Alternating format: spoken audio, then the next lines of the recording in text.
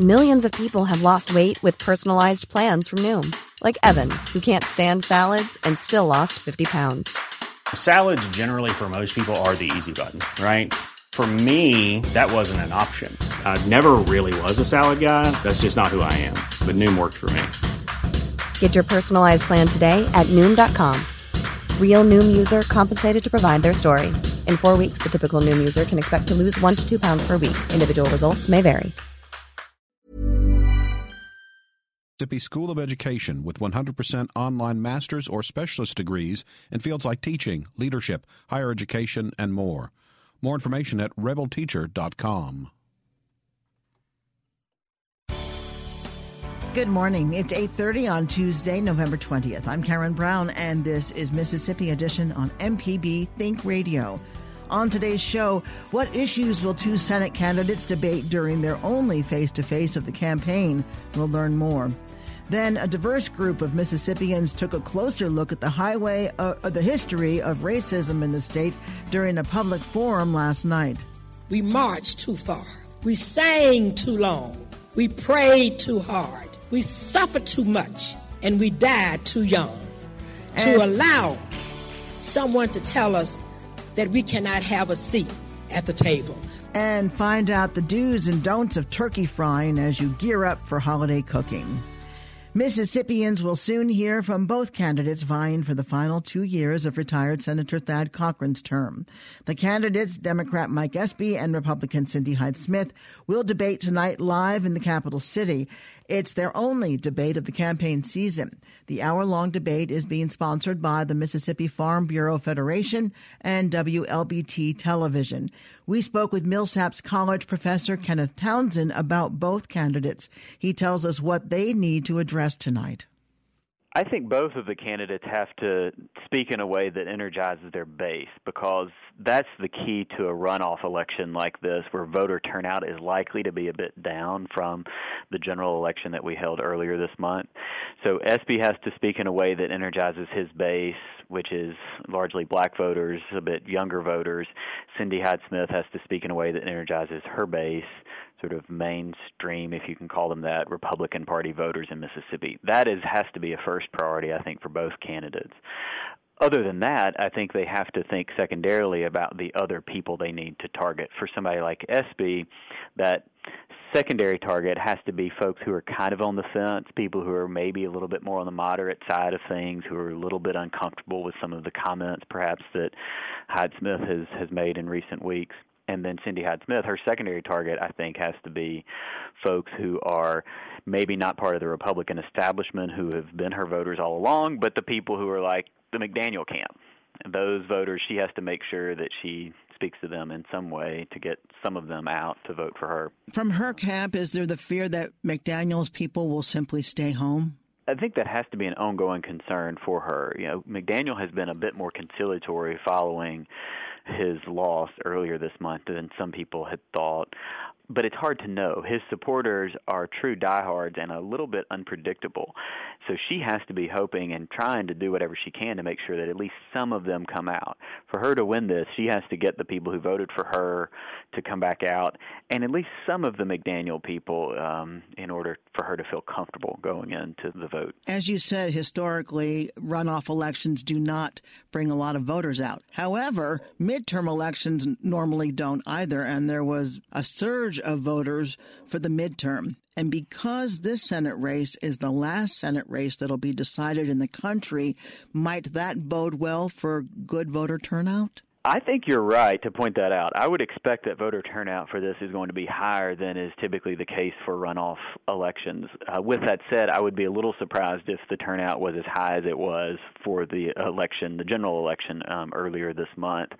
But this is somewhat uncharted territory. The high voter turnout in this year's midterms, both in Mississippi but around the nation, was truly remarkable. So for those of us who are maybe feeling like a lot is wrong with politics at present and we can point to the things that aren't going well, I think that we can all take some comfort in the fact that voting is up and that people are engaged. And I would hope that, irrespective of one's particular political affiliations, that maybe we can find some good in that, and hope that the turnout will be good for the November 27th vote as well. Tonight's debate, the surroundings is a little bit different. There will be no live audience. The press is not invited, so it'll essentially be the moderator, the two candidates, and the camera people in the room. How might that affect the dynamic? Yeah, so I've never really seen debates like this. From a candidate standpoint, I think it has to feel a little bit strange knowing that there's no one else there other than basically the moderator and camera crew folks. Neither of these candidates has taken part in debates in recent months or years, so I'm assuming that they are going through debate prep or they're trying to simulate circumstances as best as possible.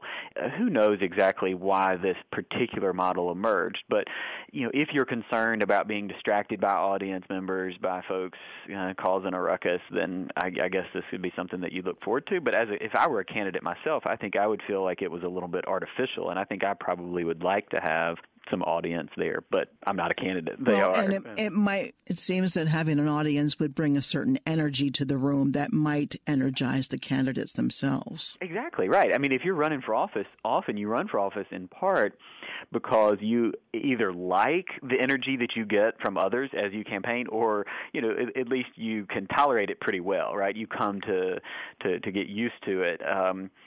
And find some energy from it. But yeah, I think that this is unusual to not have anyone in the crowd, even if they're not supposed to talk. Often there is a certain energy that you hear from an audience, even if it's the occasional sigh, or random clap that isn't supposed to happen. There's something that you can feed from that engagement. So yeah, I think that's unusual, and I don't know how it will affect the two candidates' energy, though. I think that's a fair question and something that I'll certainly be paying attention to as I watch. It would seem that both candidates have plenty of ammunition against the other candidate. What do you expect to hear for either one of them? Sure. Well, I fully expect references to the Ivory Coast contract that SB had been a part of a few years back that Fox News broke a few days ago. I fully expect that to be referenced by Cindy Hyde-Smith. I wouldn't at all be surprised if Mike Espy alludes to the public hanging or the so-called voter suppression comments from last week, or that surfaced last week. With that said, I think both candidates have to be a little bit careful because they don't want to alienate too many folks who are maybe on the fence. And I think for Espy in particular, he's been trying to walk a tightrope because at the end of the day, if past elections are any guide, and if self-expressed political ideology and party affiliation are any guide, he can't win by simply getting out Democratic votes. He has to get out Democratic votes, but also get a sliver of others. Right? He has to do well among African-American voters who disproportionately vote Democratic in Mississippi and throughout the nation. But he has to also get a sliver of white voters who don't typically vote Democrat. He has a two-pronged front. Really get out voter turnout for his traditional base, but then attract a few others. And if he is too aggressive on what some would consider a race card or something like that, then I think he does risk alienating the more moderate white voters. And if you see the way that he has been speaking, he hasn't really been so-called playing up the race card very aggressively, even in light of some of these comments that have emerged in the last week or two. His language seems to be referencing, right, well, we have to do things that are good for all Mississippians and that sort of thing. So I think that's what he's going to be trying to do. On the other hand, Cindy Hyde-Smith, I think, is going to continue to push that Espy is not right for Mississippi, that he's tainted by outside affiliations, right, these out-of-state supporters, et cetera, that we've seen in some of her campaigning, as well as this tag of corruption, whether we're looking at the early 90s cases that were ultimately dismissed or some of the Ivory Coast contract controversy from a few years ago. That's not going to be comfortable for her to say or for him to respond to, I wouldn't imagine. Kenneth Townsend is the executive director of the Institute for Civic and Professional Engagement and assistant professor of political science at Millsaps College. Thanks, Kenneth. Thanks, Karen. The runoff election between U.S. Senate candidate Cindy Hyde-Smith and Democrat Mike Espy is November 27th. You can hear the debate in its entirety tonight, beginning at 7 here on MPB Think Radio. Coming up, a diverse group of Mississippians took a closer look at the history of racism in the state during a public forum last night. This is Mississippi Edition on MPB Think Radio. U.S. Senate candidates Mike Espy and Cindy Hyde-Smith will discuss the issues in a live debate tonight in Jackson. It's their only debate of the campaign season. Tune in to MPB Think Radio at 7 tonight for the hour-long debate sponsored by the Mississippi Farm Bureau Federation and WLBT Television. What will it take for Cindy Hyde-Smith or Mike Espy to win the Senate runoff? Join us as the candidates go head-to-head in a live debate heard right here on MPB Think Radio at 7 tonight. Your old car is kind of like that hairstyle you had in high school. Really cool back in the day. But that old car is still cool when you donate it to MPB Think Radio. Go to mpbonline.org for details. Then sit back and enjoy the ride. Now that's cool. This is Mississippi Edition on MPB Think Radio. I'm Karen Brown. More than 100 people spent time studying the history of racism across America and in Mississippi at a public forum last night in Jackson. Hosted by the American Civil Liberties Union, a front row seat was a conversation organizers say was important after recent racially charged comments made by Republican U.S. Senator Cindy Hyde-Smith. Jeff Robinson is the ACLU's deputy legal director. He says Mississippi leads the southern states in the number of documented lynchings of African Americans between 1877 and 1950. So you want to know race at the turn of the century in America? And this is what it was. In 1900, there were race riots in New Orleans and New York City. In 1901, 105 blacks were lynched. 1902, 85 blacks were lynched. 1903, 84 blacks were lynched. 1904, 76 blacks were lynched. 1905, 57 blacks were lynched. 1906, 62 blacks were lynched. 1907, 58 blacks were lynched. 1908, 89 blacks were lynched. 1909, 69 blacks were lynched. And 1910, 67 blacks were lynched. Between 1877 and 1950, there were more than 4,000 racial terror lynchings that were documented in America. We're not talking about the undocumented ones. But if we just limit ourselves to the documented lynchings, what you see here, if you do the math, is that for over 70 years, there was an average of more than one black person lynched every week in America. For more than 70 years, one of us, more than one of us every week. That is terrorism. Robinson also says Mississippians should look to history on the Confederate flag. If you want to know what the Confederate flag was about, I have a suggestion. Don't ask anyone alive today, including me. Why don't you go to the source? How about, I don't know, the guy who made the flag? Maybe that would be a credible source. Because William T. Thompson says, as a people, we are fighting to maintain the heaven-ordained supremacy of the white man over the inferior or colored race. Can he say it any more plainly than that? Many people in this room probably know that there were 4 iterations of the Confederate battle flag. The first one was all white with the stars and bars up in the corner. And then there were different iterations. But this is the man designing them. And what else does he say? A white flag would thus be emblematic. As a national emblem, it is significant of our higher cause, the cause of a superior race. Folks, he is saying it as plainly as he possibly can. And a higher civilization contending against ignorance, infidelity, and barbarism. Why is it that so many people are so desperate to have that flag represent something else? Because if they acknowledge what it represents, it's too horrific. And so they have to turn it into something else. It's about culture. And I agree. It's about the culture of white supremacy. It's about states' rights. I agree. It's about the right to own people as property. ACLU Deputy Legal Director Jeff Robinson. ACLU Director Jennifer Riley Collins says the discussion was not to endorse or condemn candidates. It's not about a condemnation nor an endorsement of any candidate. The ACLU does not endorse or oppose candidates. Our event tonight will take a factual look at the history of racial violence and discrimination in Mississippi and America. we will discuss the importance of holding ourselves and our leadership accountable so that we can learn from our past. Flonzie Brown Wright is a veteran of the civil rights movement and the first black female elected official in Mississippi post-Reconstruction. She recalls experiencing discrimination before being elected. But when the Madison County Herald published that a colored woman had qualified to run for the position of election commissioner, the current board changed the rules and required that I run in all 5 beats and in all 13 precincts. Now that to me was a real definition of voter suppression. However,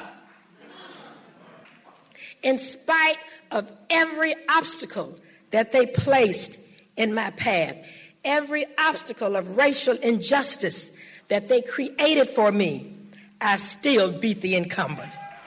Wright reflects on the work of civil rights activists in Mississippi. We marched too far. We sang too long. We prayed too hard. We suffered too much. And we died too young to allow someone to tell us that we cannot have a seat at the table. Civil rights veteran Flonzie Brown Wright.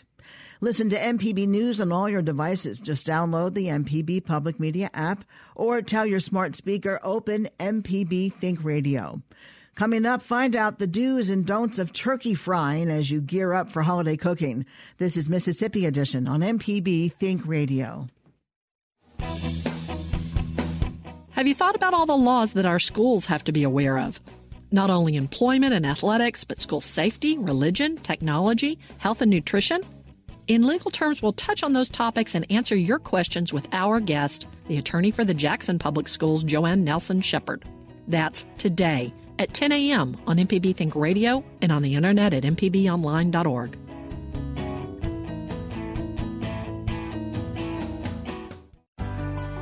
This is Mississippi Edition on MPB Think Radio. I'm Karen Brown.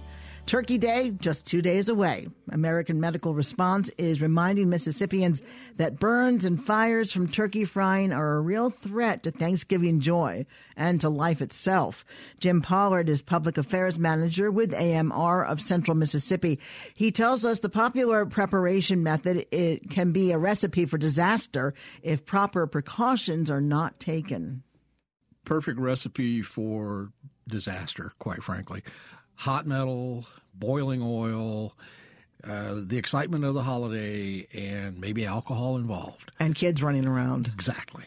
And unfortunately, there are folks who get pretty seriously hurt every year in the country. You'll see reports late evening on Thanksgiving Day or the next day of someone who was badly burned while frying a turkey. But a critical point for us today is that for every one of those potentially life-threatening injuries, there are hundreds, if not thousands, of far less serious injuries that hurt like the dickens, take a while to heal up, and are scary as all get out. So we're hoping to heighten everybody's sensitivity, let them have their antenna up, that when you're dealing with these elements of hot oil and hot liquid, hot metal, and these other factors, you're taking a chance to a degree. The greatest risk is putting a turkey wet with water because it's not completely thawed out, or because you washed it, or you used it to measure the amount of oil that you put in the pot. Put in some water, make sure that the water covers the turkey by about a half an inch, but you got to then empty the water out and dry the turkey inside and out. But when you put a turkey wet with water in boiling oil, wow, it can cause what's called a flashover, which is rather like an eruption. And there are some awful, scary videos on YouTube and sites. So before you even get the lid on, it's splattering hot oil. Oh, it's like a volcano, and it can come over the edge of the pot and then get into the heat source, like the propane gas flames, and then you've got an even bigger problem on your hands. Turkey fryers are getting more and more popular every year. It just seems like more and more of them, and there are more brands. Yep. And the advertisers for those companies make them sound like the safest things in the world. They don't mention all of these safety precautions that need to be taken. Well, actually, they do, because they have instructions with safety advice, precautions on those instructions when you open up your new turkey fryer. But sadly, I don't think some folks just figure, oh, okay, how do you get this thing going? And they just kind of skim over the safety tips, which again, that can be just absolutely deadly. One of the most important pieces of advice is don't leave a turkey fryer unattended, ever. Does it have to be outside? Oh, absolutely. Absolutely. Not there are, you hear about countertop turkey fryers. No? Well, outside, if it's built to be inside and you read those instructions really carefully and you're willing to take that risk, I don't think I would. But turkey frying in general, outside, with the conventional fryers at any rate, outside and always and only outside, not under a carport. I had a friend in Gulfport who a few years ago just about burned his carport down. How? Where are the flames coming from? Well, he had a flashover. Oh. And then the flames get up in the roof of the carport, and before you know it, he had to call the fire department. We razz him a bit about it to this day. But if it's raining, you want to go under some kind of structure. Don't. You figure out some other way to cook your turkey, because you bring it under the eaves, you bring it next to a wall, into a garage. You're literally playing with fire, and in some instances, depending upon the fuel, you can also be creating carbon monoxide gas. If there's a fire, I mean, it doesn't make sense that you would have, with outdoor fires, you have a bucket of water sitting nearby. You don't want a bucket of water when it comes to a turkey fryer. Not an oil fire ever of any kind. So what anywhere. should you have nearby? Have a conventional fire extinguisher nearby. And make sure that it is rated for oil fires, because you'll see the designations A, B, C is on those are the letters that are on a conventional fire extinguisher. They tell you what types of fires that they're appropriate for, but make sure you have the right kind of fire extinguisher.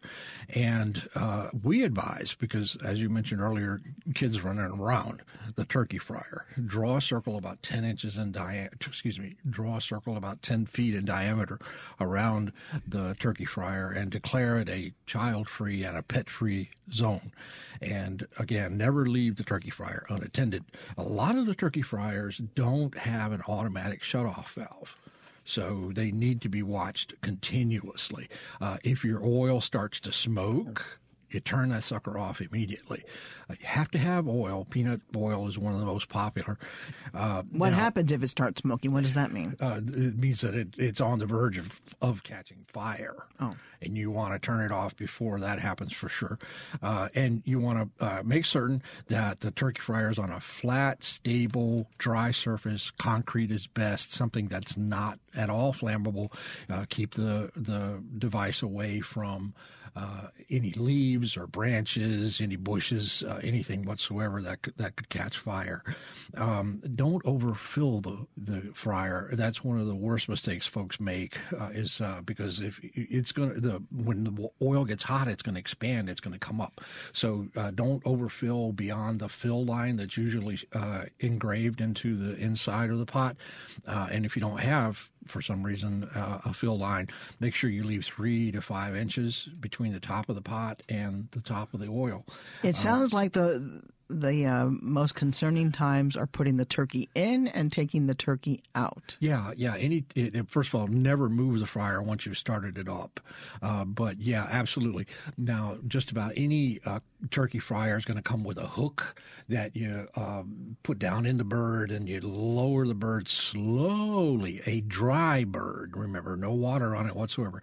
You lower the bird slowly into the oil, and you bring it back out slowly. And I recommend some of the cookers come with a bar, like a metal bar that you can run under one of the hooks, and therefore it's safer if you have one person on one end of the bar and one person on the other end of the bar, and that way you don't have hands that are over the boiling oil itself. And it's not a bad idea to wear some goggles as well, because the oil will splatter up in your face. Jim Pollard is the Public Affairs Manager for AMR, which is American Medical Response. Thanks, Jim. Thank you. Everybody have a wonderful and safe Thanksgiving. I'm Karen Brown. Join us again tomorrow morning at 8:30 for the next Mississippi edition, only on MPB Think Radio.